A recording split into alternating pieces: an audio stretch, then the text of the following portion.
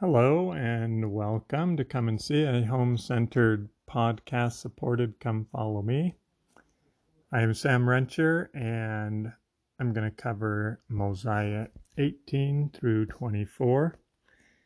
Why this is just 1 week's worth of readings, I have no idea. It is many of my favorite stories all combined into what could be my favorite story because it all intertwines so beautifully. I will give more history than probably I would ever do again, but I think it's important to understand this story. It would help if will help people understand the Book of Mormon better if they understand this story. So I'm going to try and cover it, but that will mean going through a lot really fast. So this scripture block starts in chapter 18 with Alma. Verse 1, Now it came to pass that Alma, who fled from the servants of King Noah, repented of his sins and iniquities, and went about privately among the people, and began to teach the words of Abinadi. Verse 6 is a great one. Those who would believe would go forth to hear Alma, who would hide in some trees by a place called the Waters of Mormon. So what's so interesting there is all those who believe go forth to hear Alma. Now, if we want to learn a principle here, one could be that when we believe in a prophet, then we would go forth to hear him. That would be, if we really believe in President Nelson as our prophet, then we would go forth to hear him when he speaks. That would be General Conference, Firesides, the Ensign.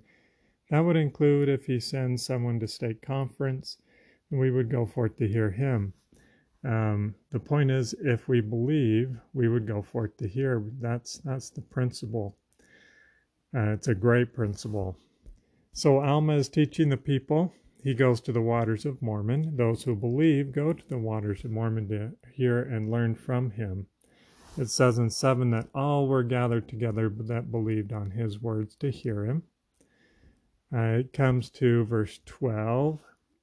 Alma takes Helam, he being one of the first, and they stand forth in the water. And he cried, saying, O Lord, pour out thy Spirit upon thy servant, that he may do this work with holiness of heart. So how should we do the work of the Lord? Well, with the Spirit and with holiness of heart. That's how we should do our callings. It's how we should minister. It's how we should be missionaries. This is how we should do the work of the Lord. It is with holiness of heart, accepting the atonement, continually repenting, doing God's will, not seeking our own interest, with the Spirit, hearing him. That's how we should do the work. Verse 14, another beautiful principle here. And after Alma had said these words, both Alma and Helam were buried in the water. And they arose and came forth out of the water, rejoicing, being filled with the Spirit. So this is the attitude of covenant making. This is how we should feel as we take the sacrament.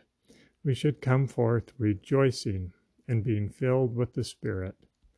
So, what if we're not? Well, I wonder what our preparation looks like. Are we preparing for the sacrament and coming ready to make that covenant? Where is our attitude when we're taking the sacrament? Has it become too commonplace and we're not taking it seriously enough? When we take that covenant seriously, we will come forth rejoicing and being filled with the Spirit. It is such a blessing.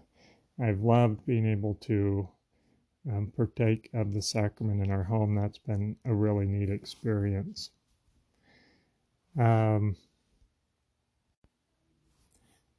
let's see, we get to verse 23. This is really interesting. So he talks about some of the covenants of baptism, a lot of really great things.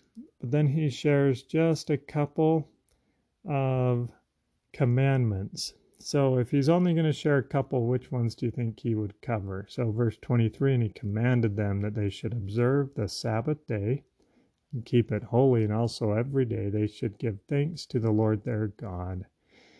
He talks about keeping the Sabbath day holy and giving thanks to God. It also says, and he commanded them. I hope we realize that giving thanks to God, gratitude, is a commandment, and maybe a really important one. Those are the only two that they list here, is keeping the Sabbath day holy and giving thanks. If either of those commandments are ones that we need to improve in, I would encourage us to do so, as they're both exceedingly important. Verse 30, they're a good example of it, as they're singing praises to their God forever. So Alma has a lot of success. He baptizes 204 people at the Waters of Mormon, and on this very day that this is happening, they're discovered by the king, verse 32. And the king sends his army to destroy them. But the Lord warns Alma that the king is coming, and so he takes his people and they depart into the wilderness. Verse 19 is of the army returning to Shiloh, having not found Alma and his people. And there's a division among this army. Some are upset with Noah, and one of them, one of my favorite people, Gideon, he's strong. I wonder just how strong you have to be in order to be, that's actually pointed out in the Book of Mormon that he was strong. But anyways, he's strong, and he draws his sword, and he says, I'm going to slay the king. And he actually goes and fights with Noah, and he beats him, and Noah runs for it, escapes and gets onto that tower that they've built. And Gideon's about ready to get Noah, and Noah looks around and sees the armies of the Lamanites within the borders of the land. He's like, Gideon, spare me. My people will be destroyed. Well, he doesn't care about the people. He cares about himself, and he's using that as an excuse. I'm not just guessing that. It actually says it in verse 7. They will destroy my people, pretending to be concerned. So Gideon lets him go. And that's verse 8. Noah commands his people that they should flee before the Lamanites. So the Lamanites, they chase him down and begin to slay the Nephites. So then Noah commands all the men to abandon their wives and children and flee into the wilderness. Many refused to do so and would rather stay and die with their families. That's 12. Those who did not flee had their fair daughters stand before the Lamanites and plead for their lives. The Lamanites are charmed by the beauty of these girls, and so had compassion on the people, and they take them captive, and they take them back to the land of Nephi, and grant them possession of the city again, on the condition that they give half of everything they possess and everything that that will be expanded, like grain and flocks. And Gideon, he's one of those who did not abandon his family, and so he was taken captive. And he wants to find out what happened to the people who left their families, abandoned them. So he sends men out to find Noah and the priest and those people. As they're going out, they meet the people who are coming back to the city, except Noah and the priest are not with them. Well, these people who had escaped, they felt terrible, and they said, hey, we're going back. And if our daughters and wives are slain, well, we're going to seek revenge and we'll just perish with them. And Noah says, I command you not to go.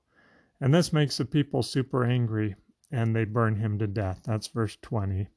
And then they're about to take the priest and burn them also, but the priest fled from them. These people then are returning to the land to find out if their wives and children had been slain, and they meet the people of Gideon. And they tell Gideon what they've done with Noah, and that the priest escaped. And the people of Gideon tell those people that their wives and children are still alive, which they rejoice in. But we are in bondage and have to pay half of everything we have to them. Well, one of the sons of Noah, who did also not abandon his family, he was a just man. His name was Limhi, and he's made king over the people. That's verse 26. And they have peace in the land for 2 years, but they are paying this tribute to the Lamanites. The Lamanites put guards around them. They've made a covenant that they won't destroy them, but they are guarding them and keeping them in captive so that they can have all this free loot. Then we get chapter 20. Chapter 20 starts with the Lamanite daughters have this place where they like to go and sing and dance, and Amulon, the leader of the wicked priests, and the wicked priests, they find the Lamanite daughters, and they hide and watch them. And when there's a small number of them, it's actually 24, the Amulon and the priest come out of hiding and kidnap these girls and take them away. When the Lamanites find out that their 24 daughters have been taken away, they're mad, and they blame Limhi and his people, and so they put together a big army, and the king goes before them himself, and they march into Shiloh to destroy all the Nephites. Well, Limhi is watching and discovers that they're coming, so he hides his army in the fields and the forests, and they surprise the Lamanites, and they beat them, and they beat them soundly. The Lamanites flee rapidly, and they flee so fast that they leave the king among the dead because he was wounded. And the people of Limhi take him, and they bind up his wounds and take him before Limhi and says, "Look, here's the king, let's slay him." And Limhi says, "Hang on.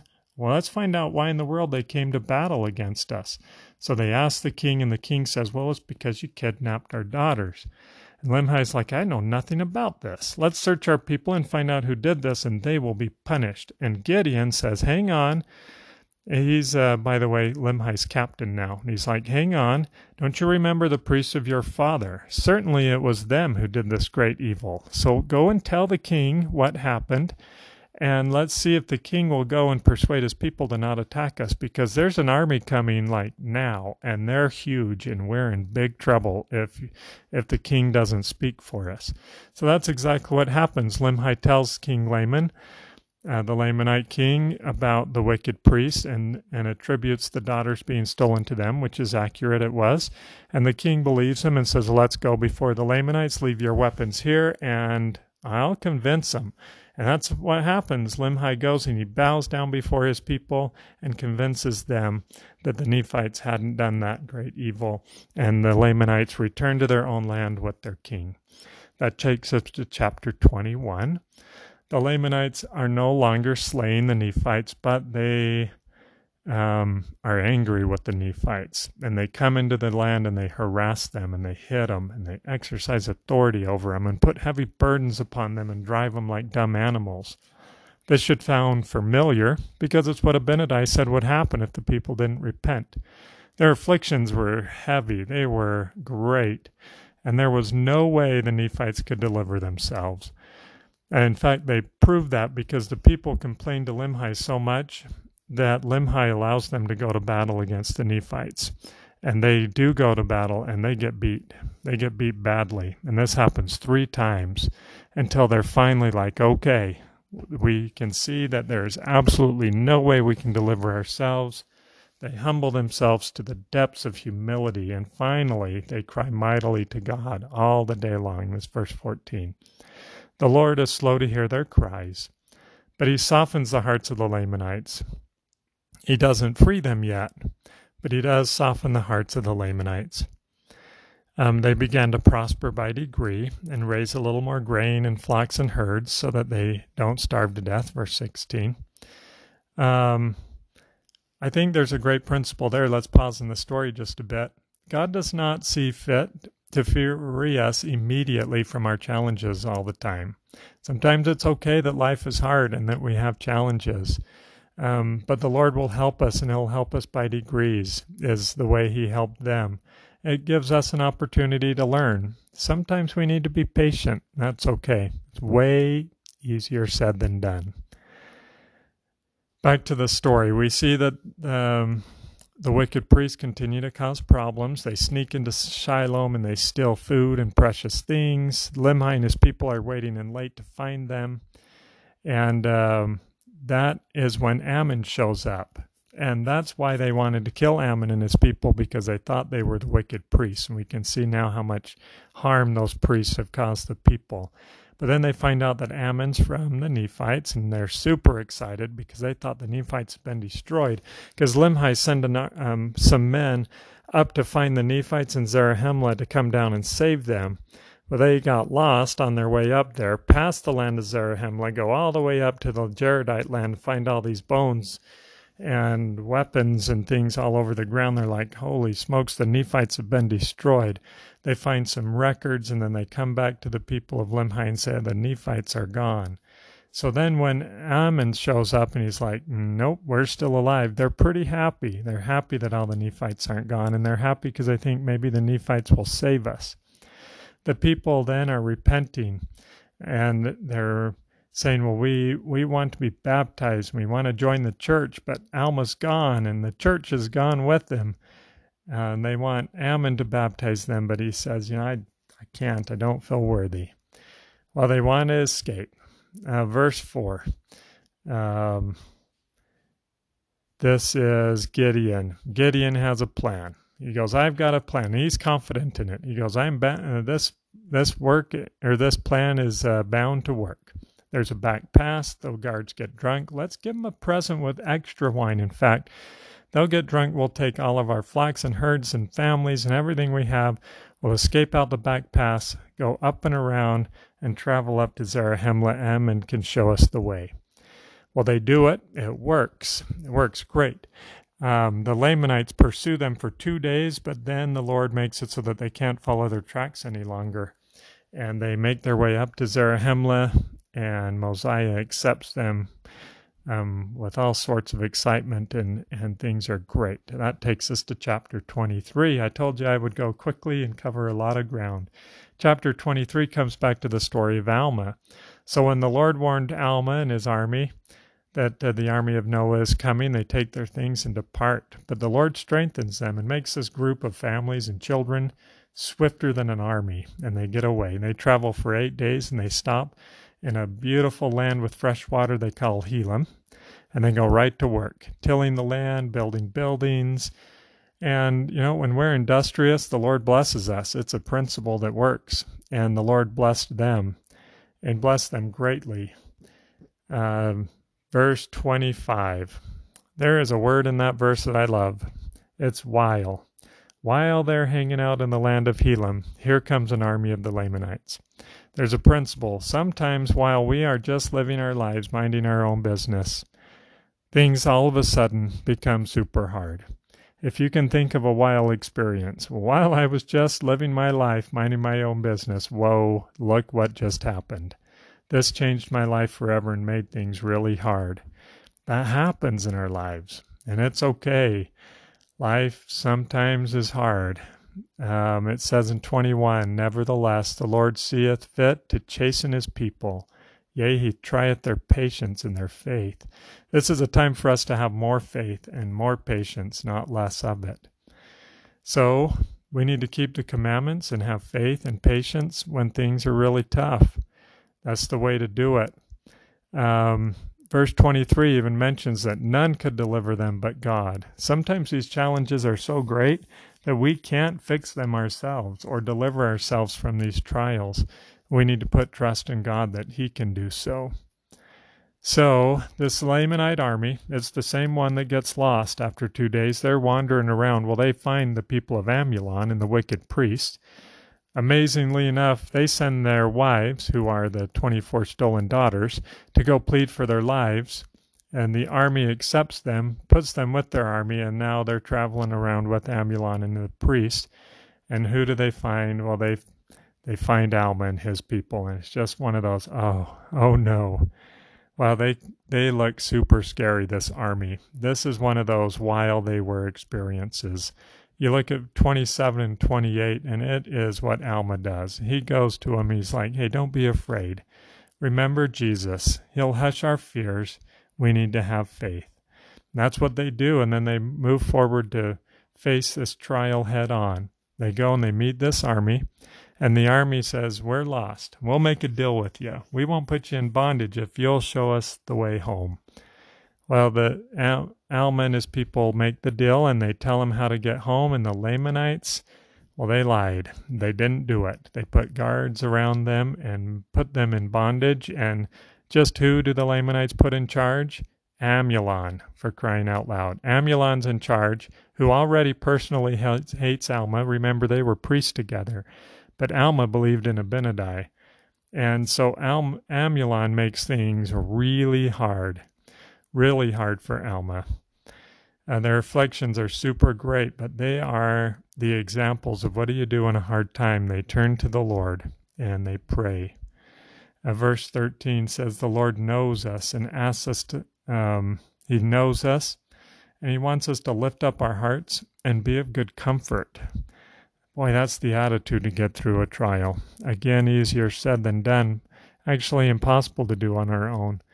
But we can do it with the Savior and His help. He made their burdens light. He didn't take away their trial at first, but He made their trial light, one that the people could bear. So much so that verse 15, they did submit cheerfully and with patience to all the will of the Lord. Again, that's how we should face trials. We should submit cheerfully and with patience and to all the will of the Lord. Then the Lord comes to Alma, verse 17, Thou shalt go before this people, and I will go with thee and deliver this people out of bondage. What He did, the Lord put the Lamanite army to sleep. And verse 23, I love it. He says, I will stop them in this place. Sometimes the Lord does deliver us, and He stops our trials in a place and lets us move forward in life. He's done it so many times in my life, I can't even count the times. The Lord loves us, and He'll take care of us. If we will bear trials and challenges with faith and patience, and always turn to the Lord, He will deliver us. He will take care of us. He will stop trials in their place. And the Nephites, Alma and his people, they escape and they travel, and they actually stop, fascinatingly enough, in that land they called Alma. And the Lord has to go to them and say, hey, Alma, you know, the Lamanites have awoken, and it's time you get going and get up to the land of Zarahemla. I think they just weren't panicked. They knew the Lord had taken care of them already. They knew He would take care of them again. It's just one more sign of their faith that they didn't run panicking, screaming all the way to Zarahemla. They traveled a little bit and then hunkered down, and the Lord had to say, hey, Alma, it's time to get moving. Such an example of faith. Well, that is my run-through story of Alma and Zeniff and Noah and Limhi and Gideon. It was a hurried story. There are so many principles. We could have covered all of them, but in the end, I wanted to cover the history to maybe help you have that context of how the principles fit into those stories. I hope this was helpful, and hope you have a great week studying Mosiah 18 to 24.